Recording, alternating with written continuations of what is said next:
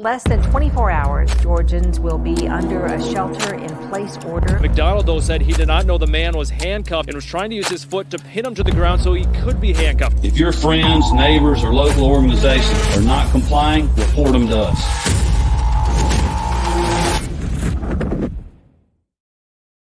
Howdy, y'all, and welcome to the Free Georgia podcast. My name is Jake Green. Thank you so much for joining us today. If you find this podcast interesting, if you want to learn more about anything we talk about today, if you want to learn more about the Libertarian Party of Georgia, please go visit lpgeorgia.com. We have tons of resources on there. We have all the information you could possibly want. We have a whole team of people that are willing and able to answer your questions. So yeah, go to lpgeorgia.com. You can also follow us on Rumble, Instagram, Facebook, Odyssey, basically anywhere you can listen to a podcast or watch a video. So make sure you go do that. Today I have a guest, Mr. Aaron Bowman. Aaron, welcome to the show. Hey, how are you? Thanks for having me on. I appreciate it. Absolutely. Thanks for joining. Yeah. So for those who don't know who you are, can you just give a brief intro to what you do? Yeah, so obviously my name's Aaron Bowman. I have a pretty diverse background, I guess you could say. A lot of years. I retired from the Air Force in 2016. I've had just about 19 years in law enforcement, and within the last 4 years now, I've really gotten into just being more self-governing, more self-custody, not necessarily living outside of everything that we have currently, but just being more aware of myself and how I want to be governed. So that kind of, with the pandemic that came on, kind of led me down the road of how can I do things without the tyrannical overreach of the government coming down on me. And that led me down the path of unincorporated associations, or the really sexy term of private membership associations. So after doing a bunch of reading and studying and court opinions and legalese and just really diving into it, we set up a PMA here out in Connecticut, and we've been going strong for 2.5 years now, I think is what it's been. But yeah, so that's kind of it in a nutshell. And Nice. That sounds, I mean, reading through legalese and court documents and stuff sounds like the most boring thing on earth. Oh, it's the best Friday night ever. No.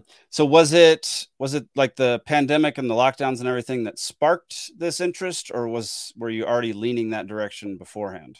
Well, I've always been into like our history as a country and how the founding fathers wanted certain things, and how they wrote it. And we've really done a great job of destroying everything they've done for us. And, obviously up until the pandemic, they were pretty much, we'll say it, free to do what you want to a certain extent. And when the whole pandemic happened and lockdowns started happening, and I was told that I couldn't go see my mother because, I could get her sick, I was like, that's the most ridiculous thing. I've got 5 kids. They go to school. It's like going to a third world country when you go into a school. So they're bringing back all kinds of, runny noses and coughs every day anyways. So I found that very disheartening. And then I started to get involved with Pam Popper stuff with, Make America Free Again, I think is what her thing is. And, I'm in Connecticut.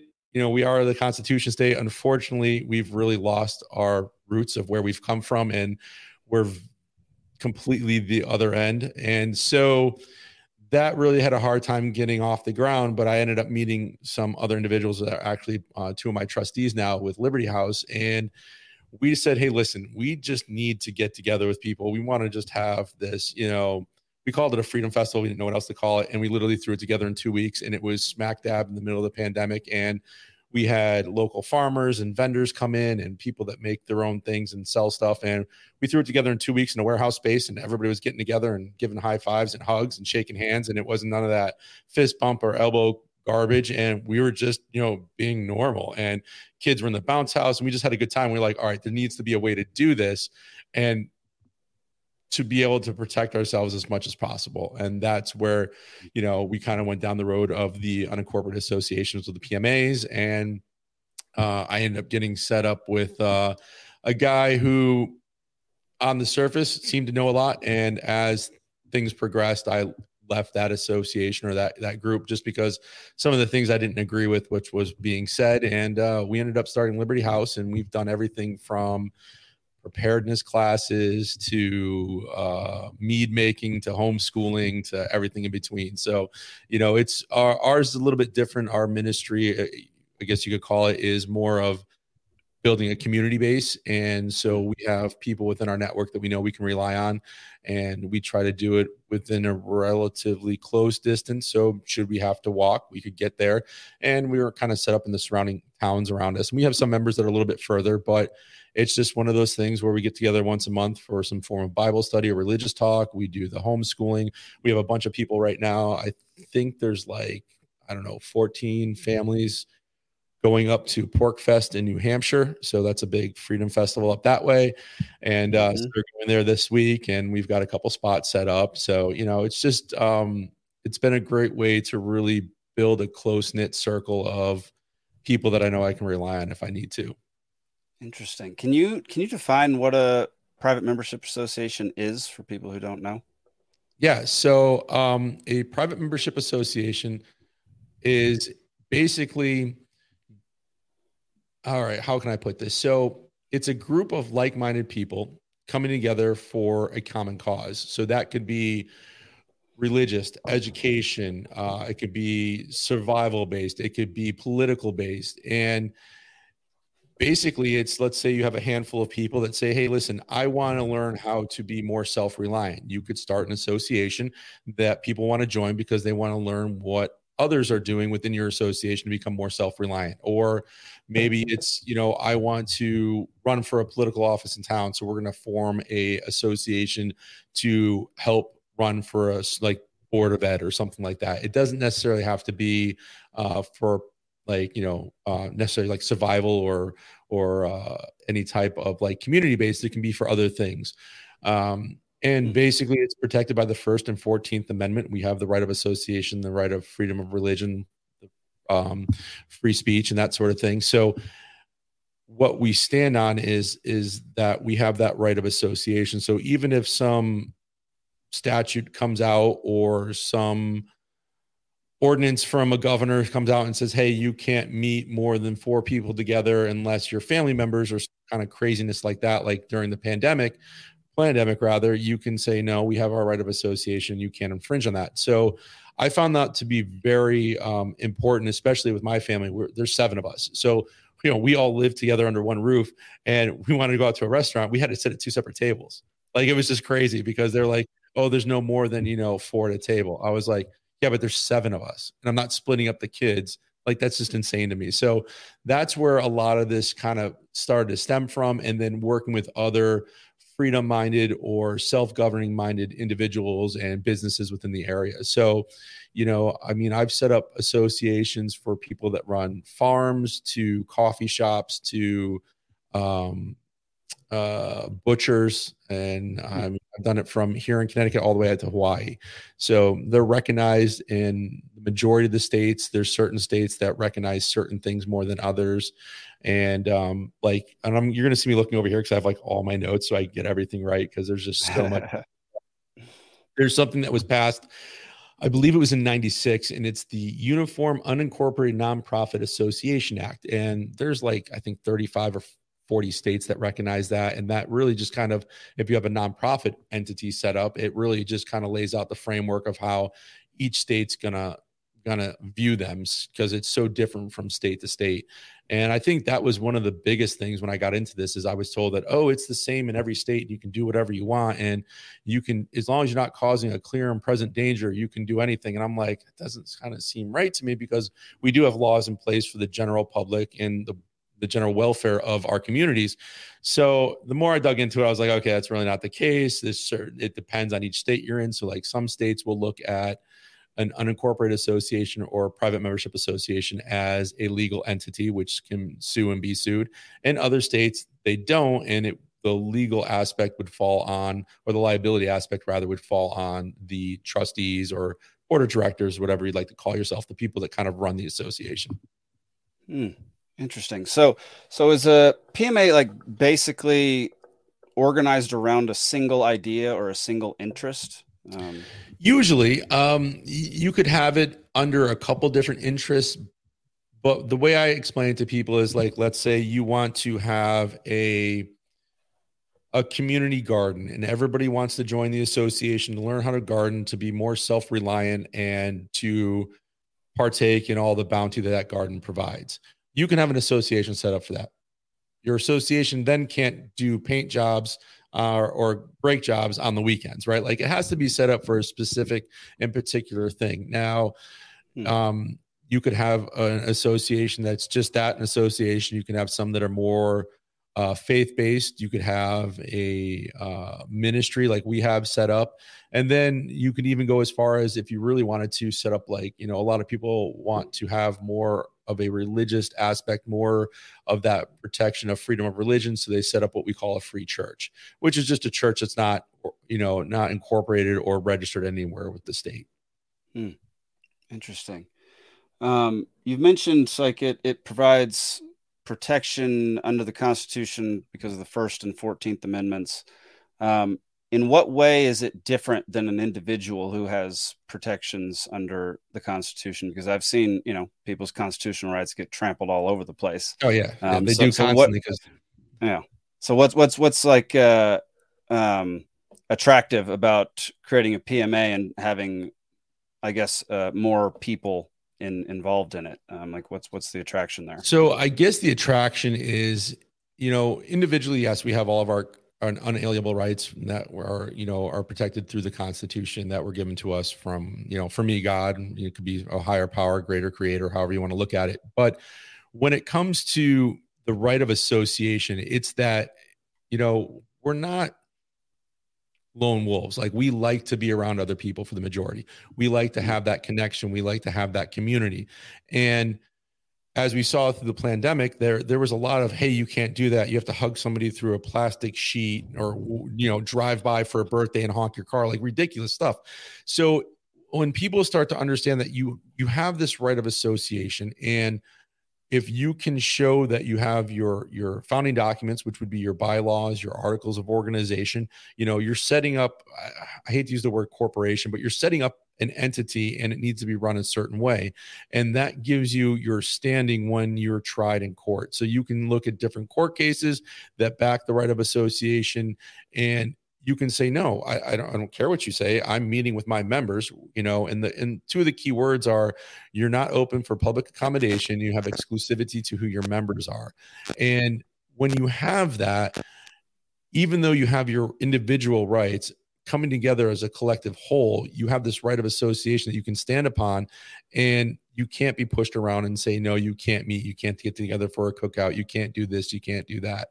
And I think that's where the attraction comes to. And then within that association, not that associations are set up primarily for any type of commerce, but then commerce naturally takes place within that association. So within our association, I have a lady who makes sourdough bread in her house, and I use Liberty Dollar Financial Association, which is another association with Wayne and Kathy Hicks, out of, I always forget, South Carolina, one of the Carolinas.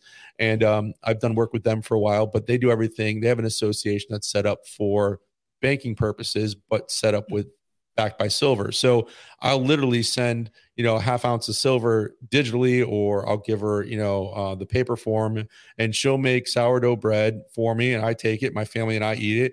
And it's not going through any FDA or USDA nonsense. I know she could have 30 cats in her house, and that's my decision to contract with her to be able to buy that bread, because I like the way she makes it. And that's really how things should be for us. Like, the government overreaches so much. And again, people say, well, isn't it, contradicting because you were in the Air Force and you have a state law enforcement job? Yeah, I've seen that side of it, and I'm not really happy with the way things are done. And I can't even tell people with a good heart these days, yeah, you should join the military, because it's such a mess right now, and all the wokeness and everything they're doing. Like, I'm almost embarrassed sometimes to be like, this is our fighting forces. But I digress. So anyways, it's I think that's the reason why people really want to either start an association because they want to say either they're homeschooling or, I set up one for some homeschoolers that participate in sports, and they really wanted to be able to say who they could let in their association and who they don't let in. And, you could have a common thing like, hey, we want people that want to, have some belief in a higher power and not be, is this going to be on YouTube? I don't want to get you booted off YouTube if I say certain things. So, dude, we're going to get booted off YouTube within the year. Okay, yeah. I guarantee. So I'm always fighting that fine line. So you're not a Jabberwocky, I guess is the best way to put it, right? Like you could say certain, like these are our standards. Now, again, even with associations, depending on the type you have. So there's what you'll hear is intimate association and expressive association. Those are two terms that if anybody is setting up an association need to know. That intimate association is a smaller association. Think of it as kind of like a family. It's really tight knit, maybe 100, 200 people. There's not really a limit. It just, when you look at the legal aspect of it, it just says, intimate association and expressive association. Your expressive association is more of your larger association. So think of like any type of political movement, any type of political pact or anything like that, or where there's a very, very large group. So like your attorney is part of the bar, they're an association. The Boy Scouts of America are an association that would be more of an expressive, just like the NAACP is an association that would be more of an expressive association, as opposed to like Liberty House or East Coast PMA, which would be a more of an intimate association because of the number of members. And with that, you see different court cases where and a lot of the stuff you can find on my website, but there's one about the JCs, which I can't remember the exact time frame now, in the 30s, 40s, somewhere around there, where they were a political group of young men and basically didn't let any women in. And then as different branches started opening up in different areas, they started letting women in some. And so basically they were told, hey, you can't discriminate against women because you're such a large organization, as opposed to your smaller groups where you can have that type of selectivity to who your members are. And so there, and this is the thing, like you can watch 100 videos on YouTube and you're going to see a lot of the same people regurgitate a lot of the same nonsense. And you're going to see them tell you, you can do whatever you want. You can do this, you can do that. And that's really not the case. So it's really important, as your viewers are watching, whoever they work with, if they decide they want to get an association, to really make sure you're talking to somebody that actually knows what they're doing and they're not just regurgitating something that somebody else put out there. There's a few videos that I have done. And then there's a group of ladies that I work with. We actually started the PMA Manifesto, and it's just the PMAmanifesto.com. And we really brought like these 12 myths to the forefront of associations. Like, there's a bunch of them, but the biggest one is like, if you have a 508c1a, you're tax exempt. And we just really kind of blew that out of the water, and a lot of people weren't happy with us. But, the two Angelas and Erica that I work with over there are really good in what they do. And so for the longest time, even I kind of fell into this, and because the person I believe was in a position of authority talking about this, I was like, yeah, okay, that kind of makes sense. And then as you look at it, you're like, yeah, no, that's not how it works. And really, you'll have companies that set up these 508, they call them entities or churches. And really a 508 isn't a church or an entity or any of that. It's just tax code. And basically that tax code just says if you're a church, a synagogue, a mosque, an integrated auxiliary, or an association of churches, if you meet the requirements of a 501c3 as a church, you're automatically tax exempt. And so they manipulated this to make it sound like if you had any faith-based organization, you were tax exempt. And, that's just one of the things, unfortunately, there's people out there that prey on other individuals who are looking for answers and ways to be able to live a more free life within the society that we live in. And they end up getting bad information. But I'm sorry, man. I don't even realize what your question was. I kind of just rambled on there. No, it's good. It's all good information. It's all information that people need to know and people want to know. So I have a question. So the lady who bakes the sourdough bread for you, and you buy through the PMA, if she were to would she be allowed to sell that bread to somebody outside of the PMA? Oh, sure, she could, but then you're putting yourself a little bit more at risk, I guess, because when a member signs an agreement, they're basically saying, okay, listen, I know I'm joining this association or this ministry, whatever it is. We'll just use association as a catch-all. And there's certain ways of handling disputes. So there's, alternative dispute resolution, whether it is set up for binding or non-binding arbitration or some type of mediation. So like if I happen to get sick or there's, a bunch of cat hair in it, because she has 30 cats, not that she does, but let's just say that was the thing. I could say, hey, I'm not really happy with this and what have you. So yeah, I mean, anybody's free to, have transactions or, be in commerce with anybody else, but within the association, it's all private. So when I, let's say example, pay her in silver, that I doubt she's reporting it anywhere, just as if I was to pay her with cash, just like your average bartender or waitress, they only claim what's normally on their W-2s and then the rest, that, just goes in their pocket. So, again, associations aren't necessarily set up for commerce, but commerce naturally happens or transactions naturally happen within the members. So again, if I know somebody mows lawns and has a lawn care business with my association, I'm going to contract with them before I go find somebody outside of the association, because you want to kind of keep those funds within the community, and that's how everybody kind of grows. Now, again, there are liability wise, depending on what state you're in, again, the association can sue and be sued, or it falls on the trustees. And then if whoever's setting up the documents for somebody, and again, you don't need to hire anybody. Like you could write this stuff on a bar napkin if you wanted to. And really it's just bylaws, articles of organization, and a membership agreement. But you need to have certain things in there, because my goal setting this up for somebody is I want everything to be handled in-house as much as possible before it ends up in the court system. And if it were to go, let's say you and I had a disagreement, you're like, hey, I'm taking you to court, I don't like what you did, and we didn't follow the outlines of dispute resolution that are in the bylaws. When we go to court, I would say, hey, listen, we have this stuff set up. We're a private association. Jake didn't want to adhere to this, and this needs to happen before he come into court. Most courts are going to want to see things held within house beforehand, just like if it was a Moose Lodge, Elks Lodge, VFW, American Legion. All those are a form of association. Most of those are corporate, where they're registered and filed with the state. And what you're doing with an unincorporated association, you're not filing anything with the state. So you don't have to deal with all that red tape and all that state nonsense stuff, as far as filing all of your paperwork. It's very private. Nobody knows really, for the most part, unless they're a member, who runs the association, because it's not on file anywhere.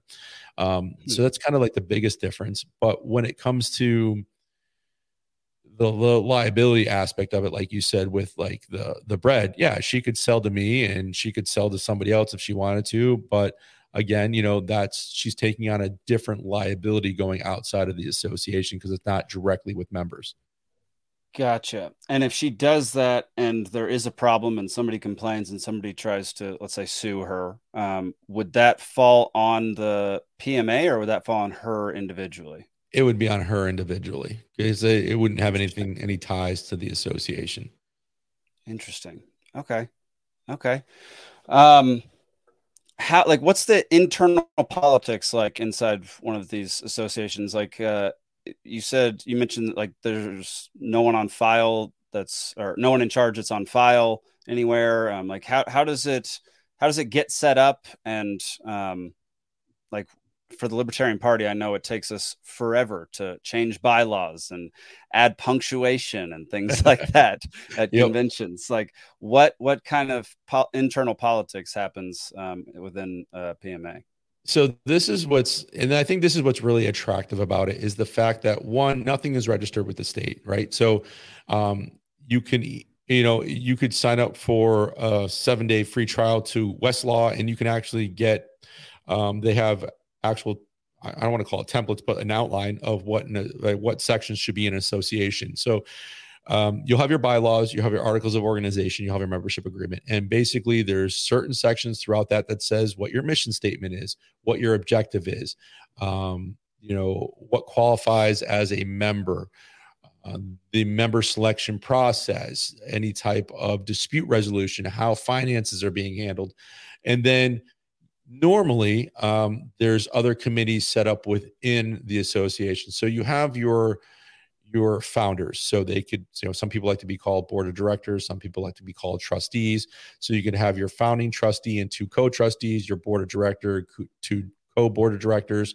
I like to see at least three to four that kind of oversee the association, because I set everything up on a 2/3 vote, just like anything else within our political system.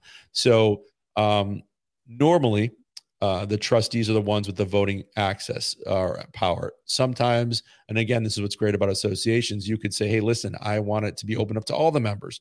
And you can change that within your bylaws and record it in the minutes of your meeting. So you'll have your treasurer, you'll have a secretary set up just like any other type of association or business. And you can set up your meetings either monthly, quarterly, annually, however you want. And that's the great part of this. You decide as the trustees, the founders putting this together, how and when you want to meet. And then within that, like for us, we have an advisory board, and our advisory board is made up of our most active members. So it takes a little bit of the, I don't want to call it responsibility, but pressure off of the trustees. So, the three of us might have other things going on and we can't set up our fall festival. So we'll have, a couple of the, advisory board members say, hey, we're going to take this on, or we're going to do a screening of that. I can't think of that movie that just came out, The Real Dr. Fauci. You could have, a screening set up at the local movie theater, and somebody within that advisory board is going to take on that aspect. So your trustees aren't getting bogged down with everything. And then everything's recorded in your monthly minutes. It's sent out to the members so they can review it, just like any type of other association or a group of individuals. And then if, like, say we want to change something. So originally we had 4 trustees. One trustee got really busy, had a lot of stuff going on. So he asked to be removed. And we said, sure, no problem. So, we called our meeting to order. We covered all the old business. New business was, this one member as a trustee wanted to be removed. We brought it up. We voted on it. It was unanimous, because obviously we don't want to keep somebody there if they don't have the time or energy. So we said, hey, no problem. We'll remove you. We left that seat open, and we sometimes rotate other members through so they can kind of see how the other side of things work and the back end of it. And then that's pretty much it. Dispute resolution wise, we haven't really had any disputes to come up. There's other associations that I didn't necessarily set up, but people have reached out to me and said, hey, listen, we have one trustee that's not acting in the best way for the association. They have opposing views. They're being very toxic. I said, all right, so just get together and vote it out. And if you want, bring in all the other members. Again, it's your association. Run it how you want. There's nobody that's telling you anything. And, I think that's one of the big aspects that people like about it, outside the fact you don't have to file anything with the state. Usually the only time anybody sees your bylaws, your articles of organization or your membership agreement is, one, if you're being challenged by the state. And we see that a lot with more of the associations that are set up for education.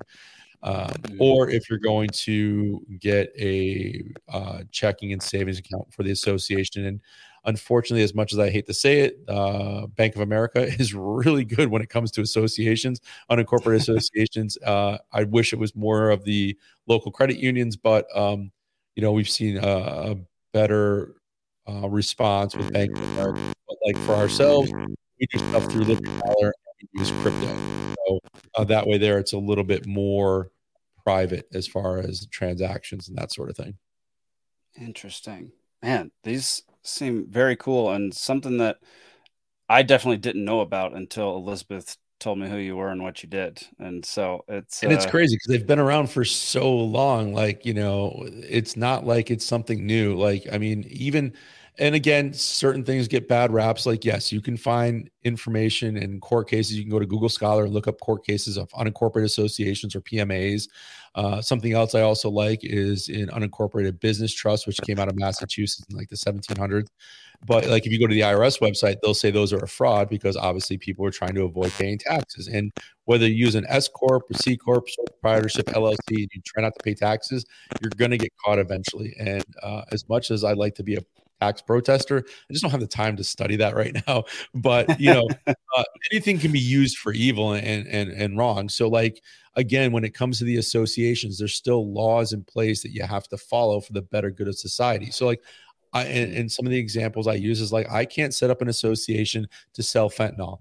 I can't set up an association to run a brothel here in Connecticut because I'm not in Nevada and it's illegal, and that's where we've seen a lot of some of these cases have failed, whether they're set up as a church or a PMA. So for example, there was a church that was set up, and I'm not sure if this court case is on my website or not. It might be, but basically these people set up this church and they were taking in all these donations and money, but they were using it for self-inurement. So basically they were taking all the money in and they were buying up properties or cars, kind of like what Black Lives Matter did over the last couple of years, where they started buying up all this property for the people that were running it. So we've seen those, if you're not following and doing things properly, then you're going to fail. Same thing with a couple associations. One guy said he was a chiropractor, never went to chiropractor school. You could really hurt somebody adjusting him if you've never gone to school. So the state shut down what he was doing. Why? Because he could cause harm to somebody, whether it's intentional or not. And then we've seen others where they've made medical devices in their basements, and they've tried to say that they're only selling it to their members. Again, it's never been tested. Like if you want to sell elderberry syrup to your members, honey and onion mixture, for cough and antibacterial stuff, you can do that. It's been around, it's natural. But when you start concocting things in your basement in the middle of the night, it's not going to fly, right? And one of the court cases that everybody in the association world or PMA world is following right now is Amos Miller out of Pennsylvania with his association. He's got Robert Barnes as his attorney right now. Things are looking really good. And, he had a huge association. I think he had 1,300 people. And, he was selling, his products across state lines and stuff like that. And that's where the USDA came in and said, you can't do that, even though they're only supposed to be checking labels and making sure what's on the labels is factual. But, hopefully his pans out and he wins. It looks like it's going that way.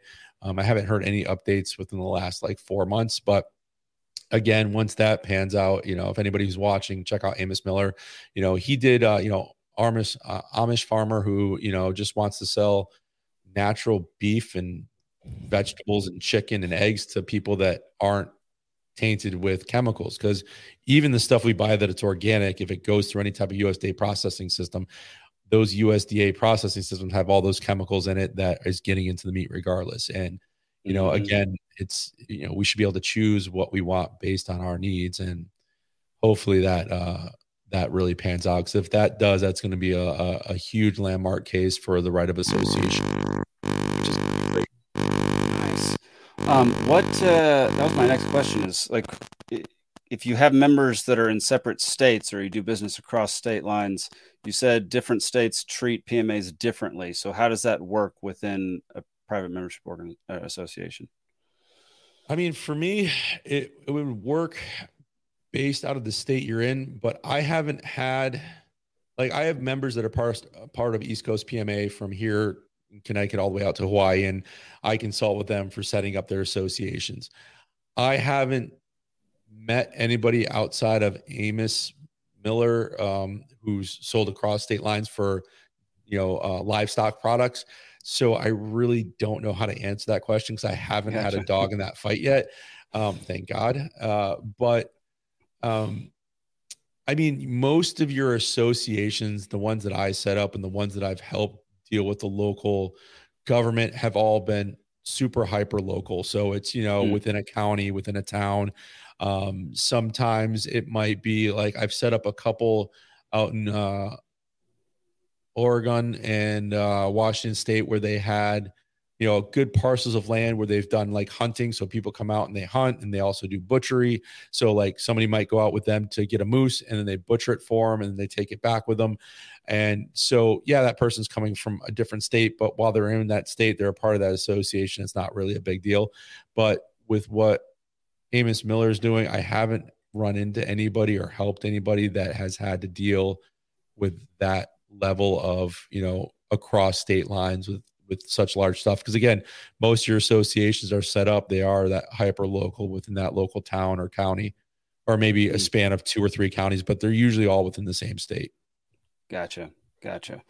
I guess final question would be like, who would you suggest start a PMA? Like what type of person, or who would you suggest definitely not start one if you have an answer Everybody to should that? start one. No, I mean, it would be great to see more PMAs. Like here in Connecticut, we're starting to see a lot more associations that are what we would call a ministry, that are more ministerial in their actions. And that's just because here in Connecticut, we have a state statute that basically says if you have a religious organization or ministry or church that provides education to its children's member or its members' children's rather, you're not regulated by the state. So Connecticut and like 6 other states are very lenient in that aspect. There are other states like Hawaii, Indiana, where I'm helping some ladies right now, where it's a little bit more of a challenge. There's more hoops to jump into. Like Indiana is really weird. They want you to be registered, and they even want you to be registered with Homeland Security, which doesn't make any sense to me, but that's a whole nother ball of wax when it comes to a ministry or unregistered ministry.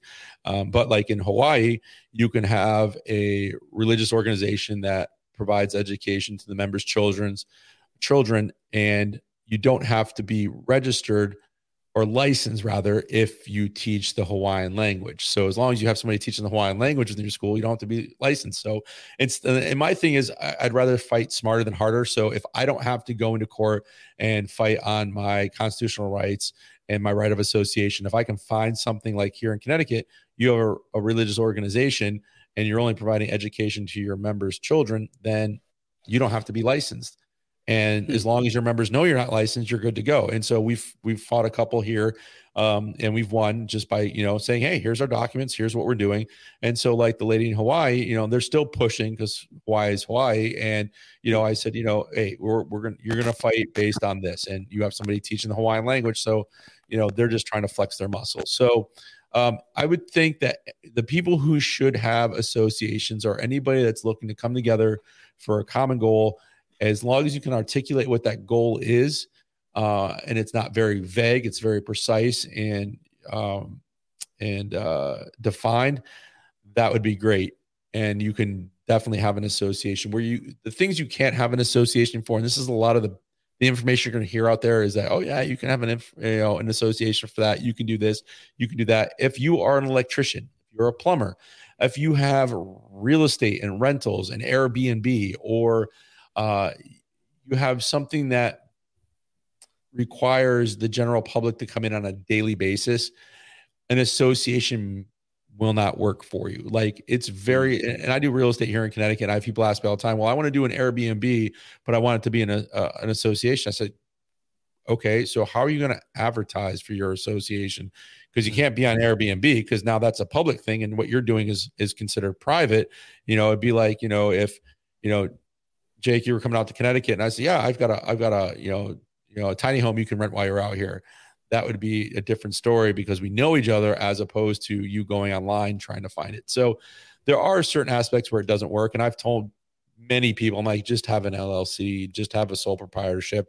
You're still going to pay less taxes in the end than anybody that's a W-2 employee, but you are going to be under a little bit more scrutiny. And there are things, that people can do where they have LLCs that manage a PMA. So you kind of have the best of both worlds, but that's a whole nother ball of wax and story. But yeah, I mean, if you have a common goal, if you're looking to, I mean, where we really see them is for community-based stuff and religious and education. So if you really want to build a community, you really want to be more self-sufficient, self-governing, more self-reliance, then that's where we see a lot of the associations come in. And, we've done that with Liberty House. I've helped others set stuff up.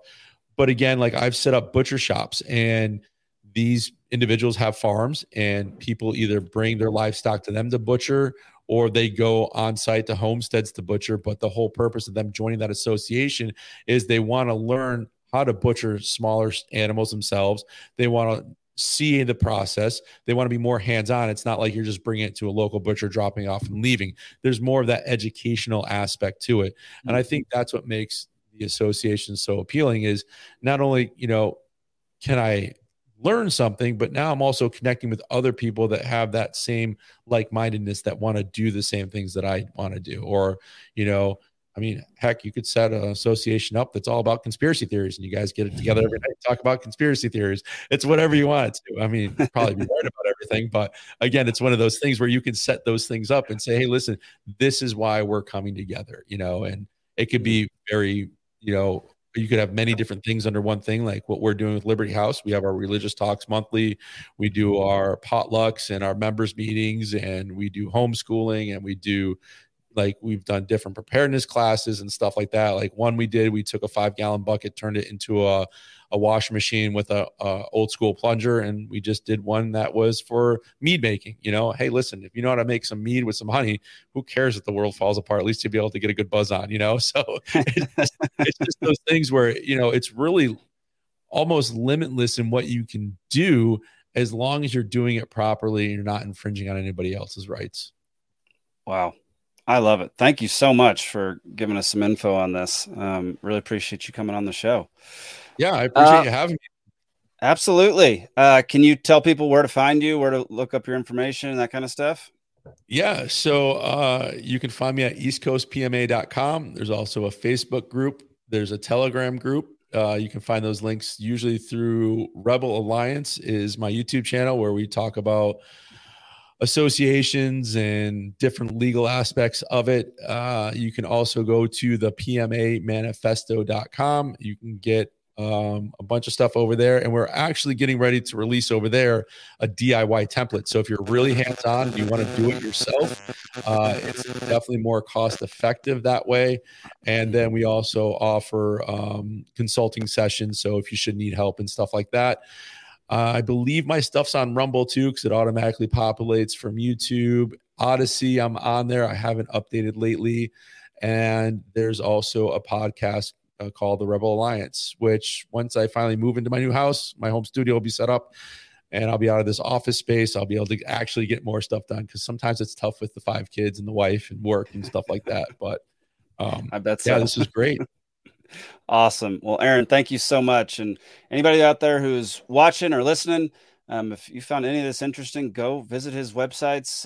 Go to lpgeorgia.com to learn more about Libertarian Party of Georgia and how we're implementing freedom and liberty across our state. Make sure to tune in on Thursday nights for Liberty Libations, 8 p.m. live show for 2 hours, where we get into conspiracy theories and dive into all sorts of stuff. That's it. We'll see you next week on the Free Georgia podcast. Thanks, Aaron. Thanks for having me. Absolutely.